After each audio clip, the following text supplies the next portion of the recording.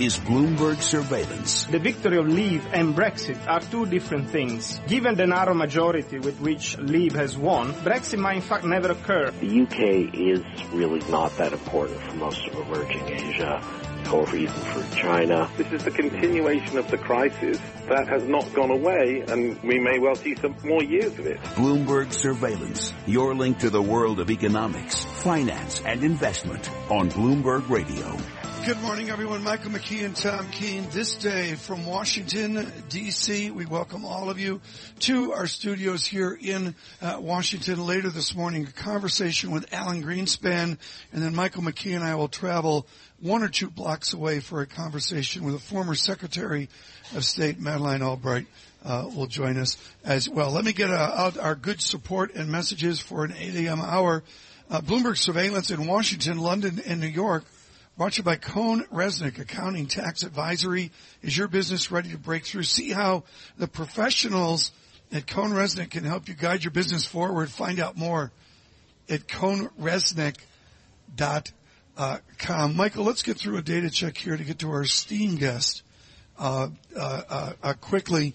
Sterling simply doesn't have a bid. 131.69 is at an ugly half hour of it. Continuing depreciation. We are well over 10 big figures away from where we were a number of days ago. Euro rather under 110, 109.96. And Michael, very quickly here, futures negative 18 now, negative 16. A little bad. What else do you see, Mike? Well, here's what we're going to be talking with Karen Petrou in a moment. Let's look at what's happening with the banks. In Europe, the Euro Stock 600 bank index is down 7.6% this morning. It is the worst 2-day performance in years. You're looking at Deutsche Bank. You've been focused on that. At 12.2 euros, it's down 8.5%. Standard Chartered down 6%. Barclays is ugly, down 19% so far this morning. We need to be clear that there's a nuance to banking from too big to fail big European banks. And in every single interview, the pros are looking at the mid-size and the small banks. Yeah. And then I want to look at this one. Unicredit is off 7.3% this morning. Yeah. There are reports that the Italian government is planning a 40 billion euro injection of capital into the banking system there, and yet that has not increased confidence in Italian banks this morning. We have a wonderful guest, really, truly the right guest at the right time on banking. Karen Petrou out of Wellesley, out of MIT and Berkeley, owns the high ground on banking analysis. I think I have that right, don't I, Mike? Yes. Karen, as you sit with your prism of American banking, I critically want to know, does Europe have the regulatory and processes to adjust and amend their European system like we assume we have here? Or is it just a totally different beast? It's different there. I very much hope that first with their back to the wall, some of the squabbling will end. And also, I think very importantly, in Europe, as in the United States, the financial system is very dependent on the very biggest banks. Particularly in terms of overnight, the kind of stock market and currency and liquidity gyrations that Mike is describing, all of that runs first through the very biggest banks. And each of them, even the weakest of the very big banks, like a Unicredit, is fundamentally and far stronger than it was in 2008. Well, even though that may be the case, you have to ask how close to a real systemic problem could we be in Europe if you look at banks like those in Italy with tough capital situations who have now taken an even greater hit on their equity? The thing I think, Mike, is the near term, the really thing that I'm watching. Equity is a forward-looking earnings price. Survival is overnight funding. Thank you. And we need to keep the lifeblood of the financial system moving so that each one of the banks and therefore each one of their customers pays its bills every minute of every day. And despite the blood all over the floor in equity markets, we're not in a Lehman moment, at least thank God not yet. Let's go back to a clinic. We need a Monday primer. What's the difference between solvency and liquidity? That's not a primer question, Tom, because some days the line is very, very fuzzy. But liquidity means you can pay your bills because you're solvent, but you need your money that you lent to somebody else to come back to you so you can pay your bills and turn to the people you owe. Every minute of every day, trillions, tens of trillions of dollars are flying through the financial infrastructure, and that has to work. What happened in 2008 was that Lehman couldn't pay its bills, not necessarily in a week, but that minute, and that's what blew. What, as long as we're doing the primer stage here, is there a difference in funding models between the U.S. and Europe? Are European banks as dependent on the wholesale funding, overnight funding, as American banks have been? Actually, in many ways, they're more dependent. The financial systems in Europe are more dependent on banks than in the United States. But let me just throw a statistic out that for U.S. banks, for example, the biggest U.S. banks, the ones, maybe they're too big to fail, I hope they're not, but they're the ones I know we depend on. Since the crisis, 30% of the biggest U.S. banks' balance sheet are now Treasury securities, government agency debt, highly liquid assets that they can sell for cash, maybe not as much cash as they wanted, but they can sell for cash. When the financial crisis hit in 2008, they, let alone the other, and the EU banks are better. They're better than they were. They're not great, but they're better. Will we see mergers and acquisitions? I remember just the wrap-up of Mike Helpy. Jamie Dimon was at Bank One. I don't know what that became, and that there was a whole Boston Bay Bank, Bank of Boston thing. Can that happen in Europe? That's a great question, and that's where the difference is. It's really, here we're one country, there 27 countries, most of whom don't really like each other. And an integrated European banking system is a much more complicated question than ours here. I think it's state support, Tom, and not so much mergers and market solutions. Mm-hmm. Well, it's not an integrated banking system yet, but you do have one entity, the ECB, that sort of gets stuck with the bill, if it comes due. How capable are European systems with dealing with any kind of systemic crisis at the moment? They don't know, so I don't know. I think the answer is they will do what it takes. That's Mario Draghi's longstanding promise, and he will keep that commitment. The market, I believe, expects that. The complexity comes because you have the Eurozone, then you have the peripherals, and you have local currencies and the pound. So within the Eurozone, I really do believe they will do what it takes and then pick up the policy pieces later. Karen, what a sight to see George Osborne on stage with James Dimon in the United Kingdom last week. I can't imagine a major banker in the United States, even Mr. Stump of Wells Fargo, a bit removed from the folly, on stage with Jack Lew. What's the relationship of our bankers with the rest of America, with the people of America now? Are they bonding and connecting like Mr. Dimon bonded with the Chancellor of the Exchequer? No. I don't think Americans like their banks very much. Yeah. And in London in particular, the UK economy is so much more dependent on finance and therefore banks than ours that the political relationship is a little bit different too. Before we let you go, I have to ask how the U.S. is shaping up now with the Republicans talking about repealing Dodd-Frank and changes coming in regulation one way or another. Are we at a point where banks can operate in enough certainty that they can make money but still be safer? I think the short answer to that terrific question is no.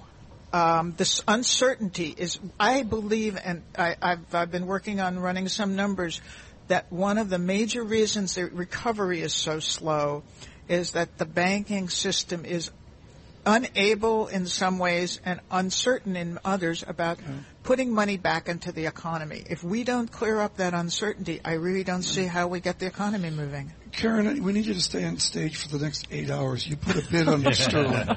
You single-handedly have lifted sterling in the last 5 minutes. I'll stay here all week. Karen Petrou with Federal Financial Analytics talking to us on the future of our banking system. Mike, sterling, a low 131.52 up to 131.87. It's the Petrou rally.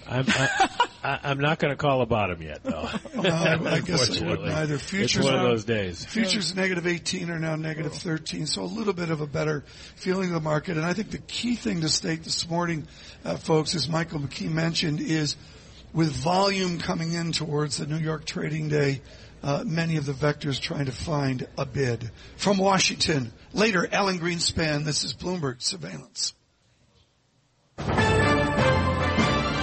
Let's check in with Michael Barr now and get the latest world and national headlines. Michael? Mike, Tom, thank you very much. The Supreme Court is set to close out its current term before the summer recess. There are 3 remaining cases after a flurry of decisions last week. The last trio of cases are regulation of Texas abortion clinics, a federal law that seeks to keep guns out of the hands of people convicted of domestic violence, and the public corruption conviction of former Governor Bob McDonnell of Virginia. Secretary of State John Kerry has meetings today in Brussels and London about Britain voting to leave the EU. Kerry is urging Britain and the European Union to work together to calm markets. West Virginia has already been pounded by heavy rains and may have new flooding problems this week. More heavy rain is forecast today in the same area where floodwaters have already killed at least 25 people. Global news 24 hours a day, powered by more than 2,600 journalists and analysts in more than 120 countries. I'm Michael Barr. This is Bloomberg. Mike, Tom? Michael, thanks so much. The Secretary of Treasury out with headlines now. Across the Bloomberg, contingent steps are taken on liquidity. We'll have more. It's Bloomberg Surveillance. What does Brexit mean for the global economy? Coming up, 9 o'clock Wall Street time, Alan Greenspan, the former Fed chairman, joins Tom Keene and myself on this special edition of Bloomberg Surveillance. Global business news 24 hours a day at Bloomberg.com, the Radio Plus mobile app, and on your radio. This is a Bloomberg Business Flash. And I'm Karen Moscow. The aftershocks of the UK's vote to leave the EU reverberating across financial markets after a weekend of political turmoil, with the pound extending its record sell-off and European equities dropping to levels last seen in February. Let's go to the First Word breaking news desk for today's morning call. Here's Bill Maloney. Good morning, Bill. Good morning, Karen. That's right. Brexit fallout continues with the U.S. futures under pressure this morning. Dow futures lower by 119 points. S&P futures dropped 14, and Nasdaq futures declined by 35. The U.S. 10 yield drops to 1.47%. The Nikkei jumped 2.4% overnight, while Europe is also under pressure, with most markets down 2%. The pound fell below Friday's low, and the UK 10 yield dropped below 1%. For the first time on record. On the U.S. economic front at 8:30, advanced goods trade balance. At 9:45, market U.S. services PMI. And at 10:30, Dallas Fed. In other news, the Financial Times reported that Intel is set to a sale of its cybersecurity unit. And in deal news, Medtronic to buy hardware for $58 a share in cash. Finally, some of your Wall Street upgrades and downgrades. Bank of America downgrades to Semis, NXP, Analog Devices, and Maxim. Invesco cut to neutral over at Citigroup. Manpower Group downgraded to neutral at Credit Suisse. Agco cut to underweight at JP Morgan. And Lennar raised to outperform over at Raymond James. Live from the First Word breaking news desk, I'm Bill Maloney. Karen? Thanks, Bill. To hear live breaking news over your Bloomberg, type Squawk Go on your terminal. That's SQUAWK Go. And that's a Bloomberg Business Flash. Tom and Mike. Karen, thanks so much. Stability to the tape. We were negative 18 before, and now we're negative 14 as well. And now joining us, E.J. Dionne of the Washington Post. We're in Washington, and the Brookings Institution. Yes. And the man we turn to for good political advice, and the man that perhaps the owner of a Scottish golf course should turn to for good political advice. Well, that would be true, because he is truly one of our great writers and thinkers on American religion. He did this out of Portsmouth Abbey in Rhode Island, south of Boston. a number of years ago. Mike, why don't you pick it up on Mr. Trump and what EJ's been let's just go there. Donald Trump goes to Scotland to the reopening of his Turnberry Golf Resort and says, Brexit may be a good thing because I'll make more money as the tourists come to Scotland. Already, that was Friday.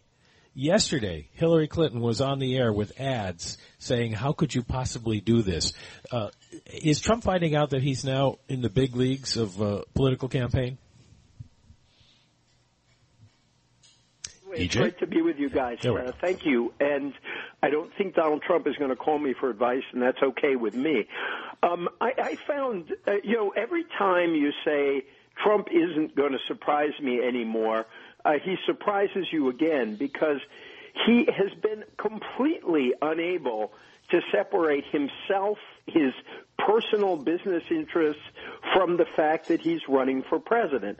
I mean, this is an astonishing thing. How many people lost how much money? And I'm not just talking about really rich people, but take a look at all the people in their retirement accounts who were just hit so hard by Britain's decision and the market's response.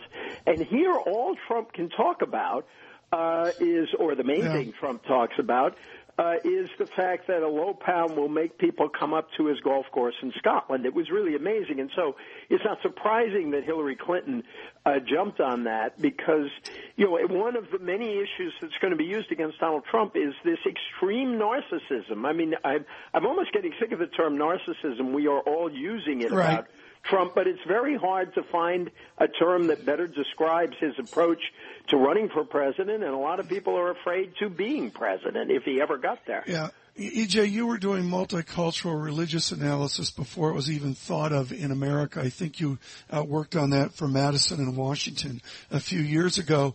And as usual, you've got a brilliant sentence suggesting that the candidate, in this case Mr. Trump, seems uncomfortable around the subject. I don't recollect that America elects uncomfortable people. Bob Dole, who was a great American hero, he struggled with uncomfortable. Help me with the word uncomfortable and what you observe. Well, when you see Trump talking about religion, it seems to be of a guy for whom it is not particularly important. Remember that line during the primary where he talks about the wine and the cracker, which is not somebody who sort of reveres religion, kind of line they use, or the way he refers to Scripture. Yet he knows that white conservative evangelical Christians are a very important part of the Republican base. And so he knows he has to talk about it. And last week I wrote about this sort of attack saying we haven't heard anything about Hillary Clinton's religion. Well, obviously he hasn't been listening. Everybody, including Clinton's critics, know that her Methodism is very important to who she is, just as every critic of George W. Bush took very seriously his religious commitment. And here you have a candidate who not only goes after Clinton's religion, he asked, is Mitt Romney really a Mormon?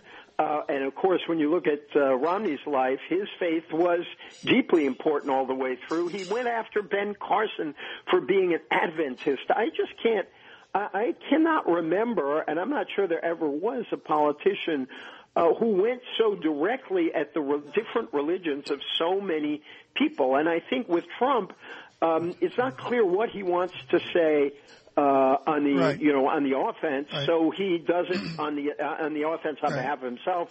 So he does it on the attack. He also says, by the way, everybody will be able to say Merry Christmas in stores if he's president. I don't know how he's going to legislate that.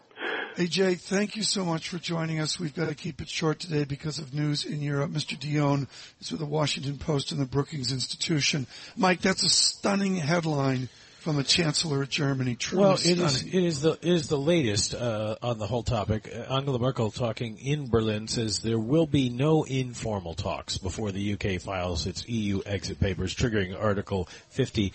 However, she is leavening that by saying she has some sympathy if the UK needs time to I file. wonder if those talks go with Scotland as well. I would presume they do. Well, that it isn't clear from the headline, but the Scots are hoping to negotiate with the EU to have a path to remain in if the English and Wales portions of Great Britain want to leave. That's how they do in the Euro soccer match going on right now. What I know is the bid came out of the market, negative 13. We're now negative 16 on futures. Dow futures negative 133. Sterling, if I can find it, there it is, 131.62. From Washington with Alan Greenspan, Bloomberg Surveillance. The With All Due Respect highlight coming up, brought to you by Land Rover. If it's in your nature to cast off the everyday and seek adventure, the Discovery Sport was built to help your search. Visit Land Rover, tristate.com, or call 1-800-FIND-4WD for details. Land Rover, above and beyond.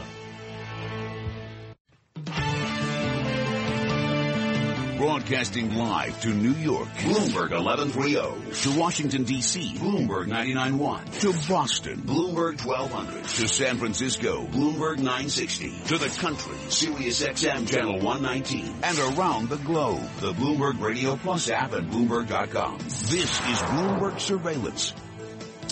Good morning from Washington, D.C. Michael McKee and Tom Keene. A very special edition of Bloomberg Surveillance this morning, as we keep track of what's going on in Washington and around the world in the wake of the British decision to leave the EU. We can tell you markets are lower. The FTSE trading down 125 points now. The pound going for 131.66. Our economic indicators brought to you by SEI. In the future, the asset management business will be profoundly different. Find out how SEI's global operating platform can help you navigate the new operational frontier at SEIC.com/imagine.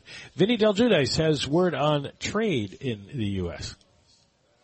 Michael, it's the merchandise trade deficit for May. We're waiting for the number. For some reason, it's not out yet. But let me tell you, the forecast, $59.5 billion. That would be wider than the prior month, May versus April. We'll get the full trade report and goods and services July 6th. At the Bloomberg First Word Desk, I'm Vinny Del Giudice. Let's go back to Washington. All right, we'll keep an eye, Vinny, on that number. For some reason, as you mentioned, it is delayed. It's supposed to be out at 8:30 this morning, and here we go. We've just got the number. It is 60.6, so it is a deterioration from the month of April, which was 57.5. The merchandise trade balance widens to 60.6 billion.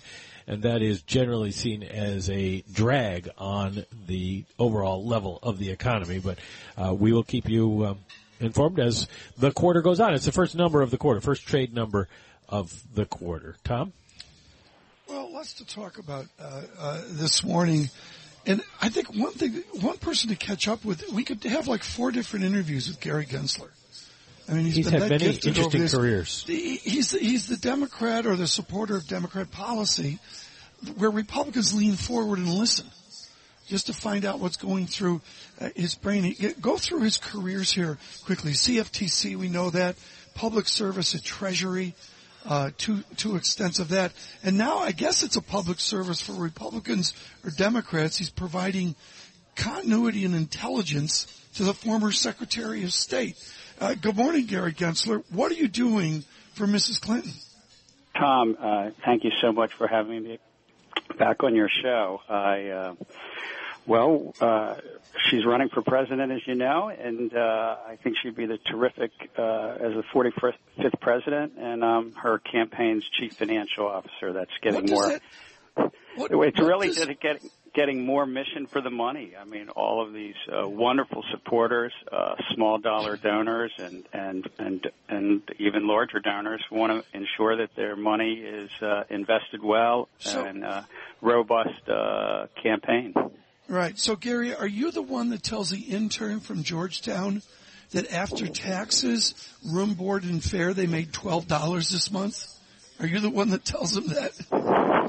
Well, I'm involved in whatever the campaign manager Robbie Mook wants me to do, but it's really largely what a chief financial officer does, and we're trying to put as much of Secretary Clinton's message out before voters, and that's getting people in the field, in the battleground states, as well as ensuring that we've got the right analytics and data, and, of course, have some resources to put advertisement on radio and TV.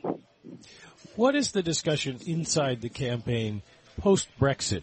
You're a former Goldman Sachs executive. Hillary Clinton was a senator from New York who was seen as very friendly to Wall Street. And yet now you've got this political earthquake shaking people up, the possibility that maybe the resentments against the banks are still out there.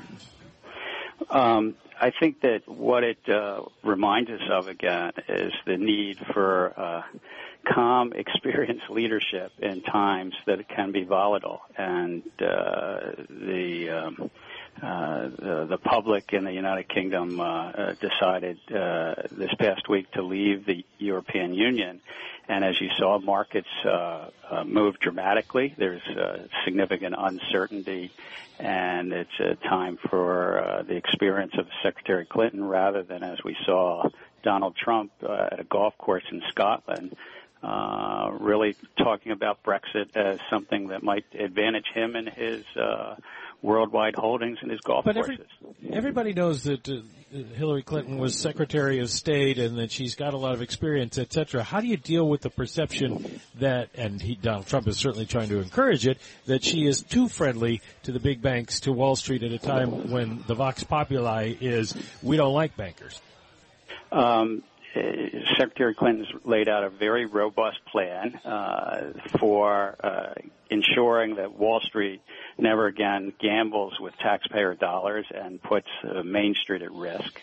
We have to go beyond the very strong reforms put in place by President Obama and what's a reform plan called Dodd-Frank, and ensure that no bank is too big to fail, and individuals have to be held accountable, not just corporations. Too often, it's the other way around. One of the great things about you is people think you're an elite, the fancy education, the fancy Goldman Sachs. You started out real basic. How does, for that matter, Mr. Trump, but how does Secretary Clinton speak to an American public that is worn out by all the gains going to the elites like Gary Gensler? How does she speak to your childhood? Well, she speaks to, I think, all of our childhoods by listening foremost, listening to people, and that they don't have enough for their health care, they don't have enough for their college, that we have a robust plan and need to do more to ensure that college is debt-free. And she speaks to them to ensure that in the workplace that everybody gets a fair shake, and it's not just the top 1% or the corporate executives. Gary Gensler, wonderful to catch up with you. Really look forward to speaking to you as the campaign unfolds. Mr. Gensler is the Chief Financial Officer of Secretary Clinton's campaign. Michael McKee and Tom Keene, we're getting ready for a conversation with Alan Greenspan from Washington, Bloomberg Surveillance. All right, let's check in with Michael Barr and get the latest world and national headlines. Michael? Mike, Tom, thank you very much. The Supreme Court plans to close out its current term with opinions today in 3 cases. The justices' last 3 cases concern regulation of Texas abortion clinics, the public corruption conviction of former Virginia Governor Bob McDonnell, and a federal law meant to keep guns out of the hands of people convicted of domestic violence. Officials say 2,000 firefighters continue to battle a wildfire in central California that has killed at least 2 people and possibly more. About 200 homes have been destroyed, including one belonging to this woman. Losing a house at age 29, it's hard. Yeah. I don't wish this on nobody. Containment on the 68 square mile blaze increased from 10% to 40%. It could be busy on the nation's roadways this holiday weekend. AAA estimates tens of millions of road trips this Independence Day weekend will help break last year's travel record. AAA says because of cheaper gas prices, about 43 million Americans will go somewhere this Independence Day weekend, with the overwhelming majority driving. Global news 24 hours a day, powered by more than 2,600 journalists and analysts in more than 120 countries. I'm Michael Barr. This is Bloomberg. Mike, Tom? All right, thank you. Time now for the Bloomberg NBC Sports Update. Here's Rob Bushko. Rob? Good morning, Mike and Tom. The sweep was not to be for the Yanks, who stumbled in a 4-run 6th inning en route to a 7-1 loss to Minnesota at the stadium. Nathan Uvalde, starting pitcher, on what went wrong. I think it was just that 2-out walk I had in my hour. I got to be able to turn the page and continue to attack. And then I hung a split to Dozier, hit a homer, and then I fell by 3-2 count, and I hung the slider and then curveball. He trailed just 1-0. At that point, Uvalde is now 6-5. Homestand continues tonight with the first place Texas Rangers in town. Ivan Nova welcoming Chichi Gonzalez. The Mets dropped a 5-2 decision in Atlanta. Tough luck loss for Bartolo Colon, who allowed just 1 run in 7 innings. Wilmer Flores, the only Met with a multi-hit game. New York heads to Washington to face first place Nationals tonight. Noah Syndergaard versus Joe Ross. And here's a name. The Mets signed Jose Reyes over the weekend, the 33-year-old who starred in New York for the Mets from 2003 to 2011. He went 0 for 3, no errors, while playing 6 innings at third base for Class A Brooklyn. NASCAR was a long time coming for Tony Stewart. He captured his first checkered flag in 84 races, conquering Sonoma. And on the pitch, Copa America title goes to Chile again. They beat Argentina in a repeat of the 2015 game. Chile won on penalty kicks, and the world's top-rated player, Lionel Messi, said he's tired of losing with Argentina after the match. He's done playing for them. That's your NBC Bloomberg Sports Update. Mike, Tom? Thanks so much. I appreciate that. Mike, the last time we were here, I believe, we saw a hockey game between the Washington Capitals and another team. I can't remember who that was. Yeah, they faded at the end of the season. They faded at the end. Crosby didn't look good that game. The Nationals in first place, 579 ball. Playing our New York Metropolitans. We should stay for the evening. I think we should stay. Forget about London. Forget about New York. They may be sending us to Paducah next, so I'm not sure. There it is. But tonight, I guess Washington and New York, a good game with good pitching. We have a bid to the market, a sizable bid to the market off that -18 futures, now -10. Michael McKee and Tom Keene from our studios in Washington. Coming up, a conversation with Alan Greenspan. This is Bloomberg Surveillance.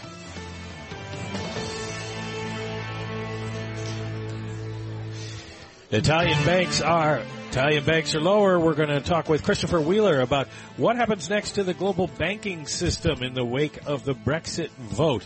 Right here on Bloomberg Surveillance, live from Washington. Global business news 24 hours a day at Bloomberg.com, the Radio Plus mobile app, and on your radio. This is a Bloomberg Business Flash. And I'm Karen Moscow. This update's brought to you by Sector Spider ETFs. Why buy a single stock when you can invest in the entire sector? Visit sectorspdrs.com or call 1-866-SECTOR-ETF. The aftershocks of the UK's vote to leave the European Union reverberating across financial markets after a weekend of political turmoil. The pound is extending its record sell-off. European equities are dropping to levels last seen in February. U.S. stock index futures also lower. We check the markets every 15 minutes throughout the trading day on Bloomberg. S&P E-mini futures down 12.5 points. Dow E-mini futures down 116. NASDAQ E-mini futures down 32. DAX in Germany's down 2.1%. So is the FTSE 100.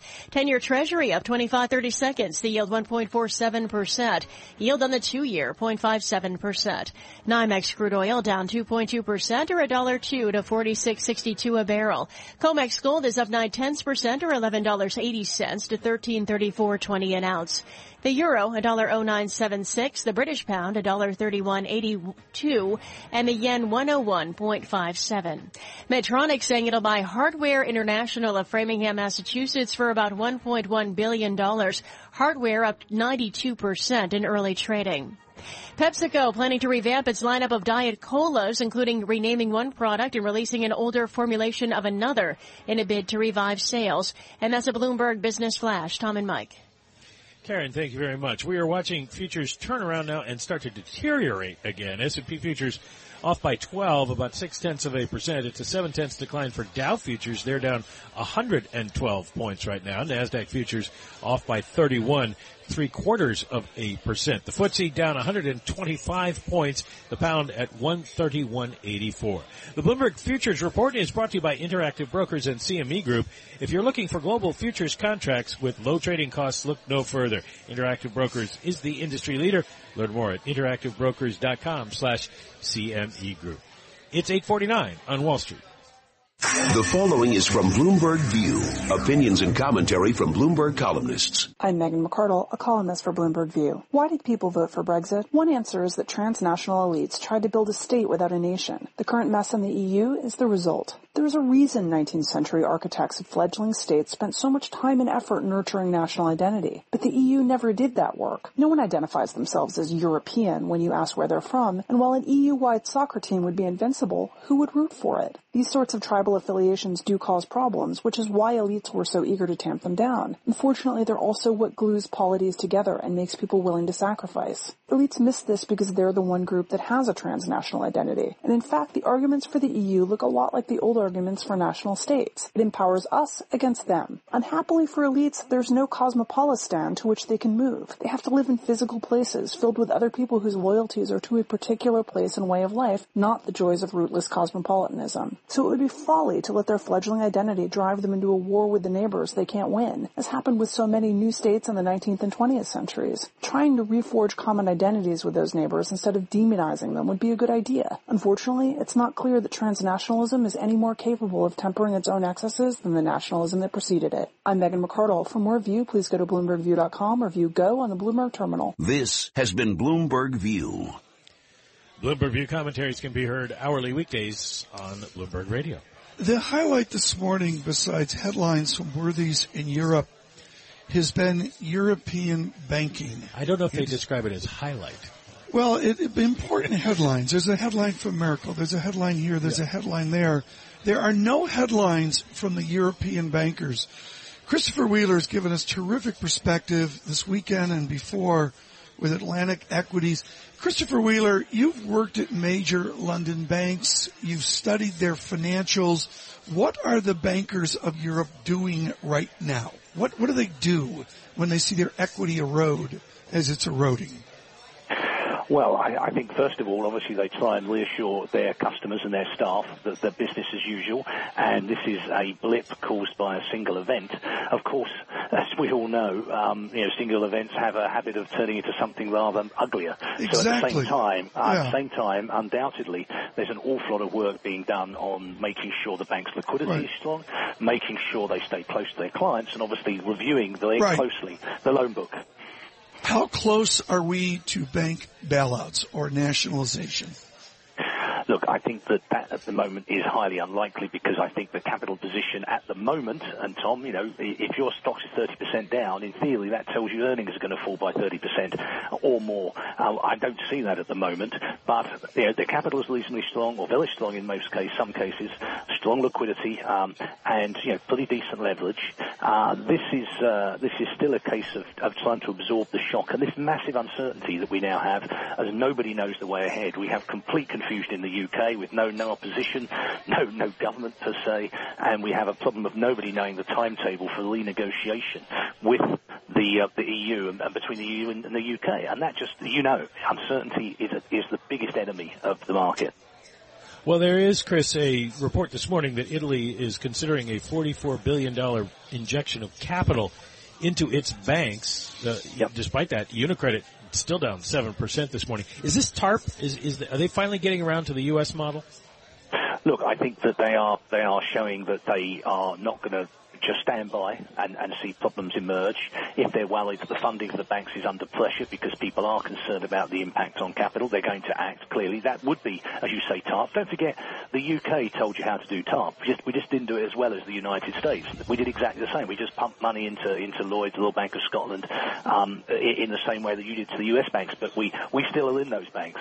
So, yes, you're right. It's this concept of central bankers saying we will do whatever it takes at this point in time to stabilize the market.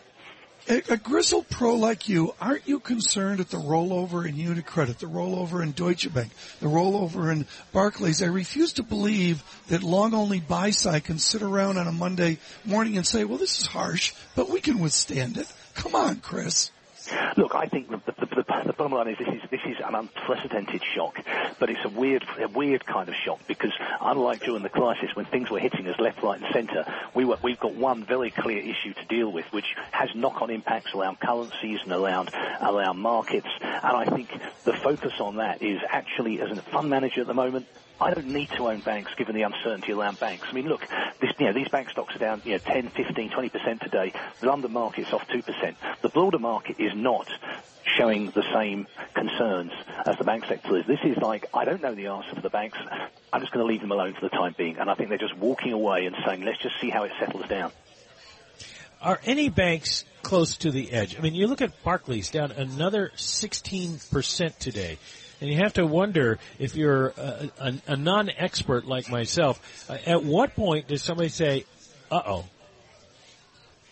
Well, look, I would suggest that the Bank of England is already looking at this and saying, is this something that should concern us? If it is, what actions do we take to obviously safeguard any concerns about Barclays or indeed any of the UK banks? And we'll try and take those actions. And, they've got to be careful here because they don't want to start some kind of scare going around about the banks. I mean, what we're seeing here is, again, I can't even start to explain to you. Tom was over here at the weekend, but what's occurred since Friday, with the Labour Party, the main opposition party, imploding, so we don't just have a gap in government, we have a gap in opposition. We have no idea who's running the country. Alistair Darling, who was the Chancellor of the Exchequer who did bail out the British banks in 2008, is asking the question, where are all these people who ran the exit campaign? Because nobody's stepping forward to try and work out what to do next. Isn't the important thing, though, that the Bank of England is running the banks and there is stability there?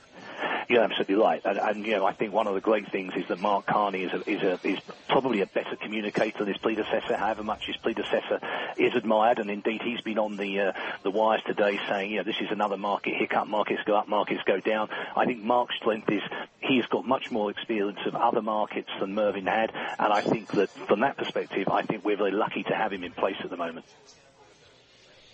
Christopher Wheeler, thank you so much. Greatly appreciated. On the banking with a bit of a bid right now. Mike, let's do an extensive data check before we go to our conversation with the chairman. Simply, I would almost think futures could go green this morning. The way we're gyrating around negative 18. You might need a catalyst to get them that far, but and it then does back look to like negative 9. They're feeling a little bit better than they were earlier this morning. Yeah. And yields doing it's just a little bit of improvement on the tape. Sterling is benchmark. What do we have on sterling right now? Well, we're looking at 131.95. It's above its lows of 131.52, but it's been holding below 131. That's the grind lower there. And of course, the FTSE, no real change in its position, down 131 points, 2.1%. That's about the percentage loss for most of the day so far. When you first observed Alan Greenspan, was he sleeping on the floor of the Oval Office? Well, the first time I met Alan Greenspan, I think he was watching a Baltimore Orioles game, but well, that would be good. We have to find out if he switched his allegiance to the Washington Nationals. Well, we have a maybe he'll take us to the game tonight. Did you ever think we would talk to him about the collapse of the European model? I never really thought. And I don't think anybody really thought that was possible. That's why we're looking at markets doing what they are doing. The euro at 109.85, solidly below 110 now, and continuing to move lower. The German 10-year note is negative 11 basis points. Extraordinary. That's a conundrum, as Chairman Greenspan would say. We are here in Washington, D.C. This was booked weeks ago. This was an important interview, but maybe has become the most interesting interview that Mike and I have had in ages and ages. Coming up, a conversation with Alan Greenspan as the United Kingdom tries to find a path forward. From Washington with Bloomberg 99.1 FM, this is Bloomberg Surveillance.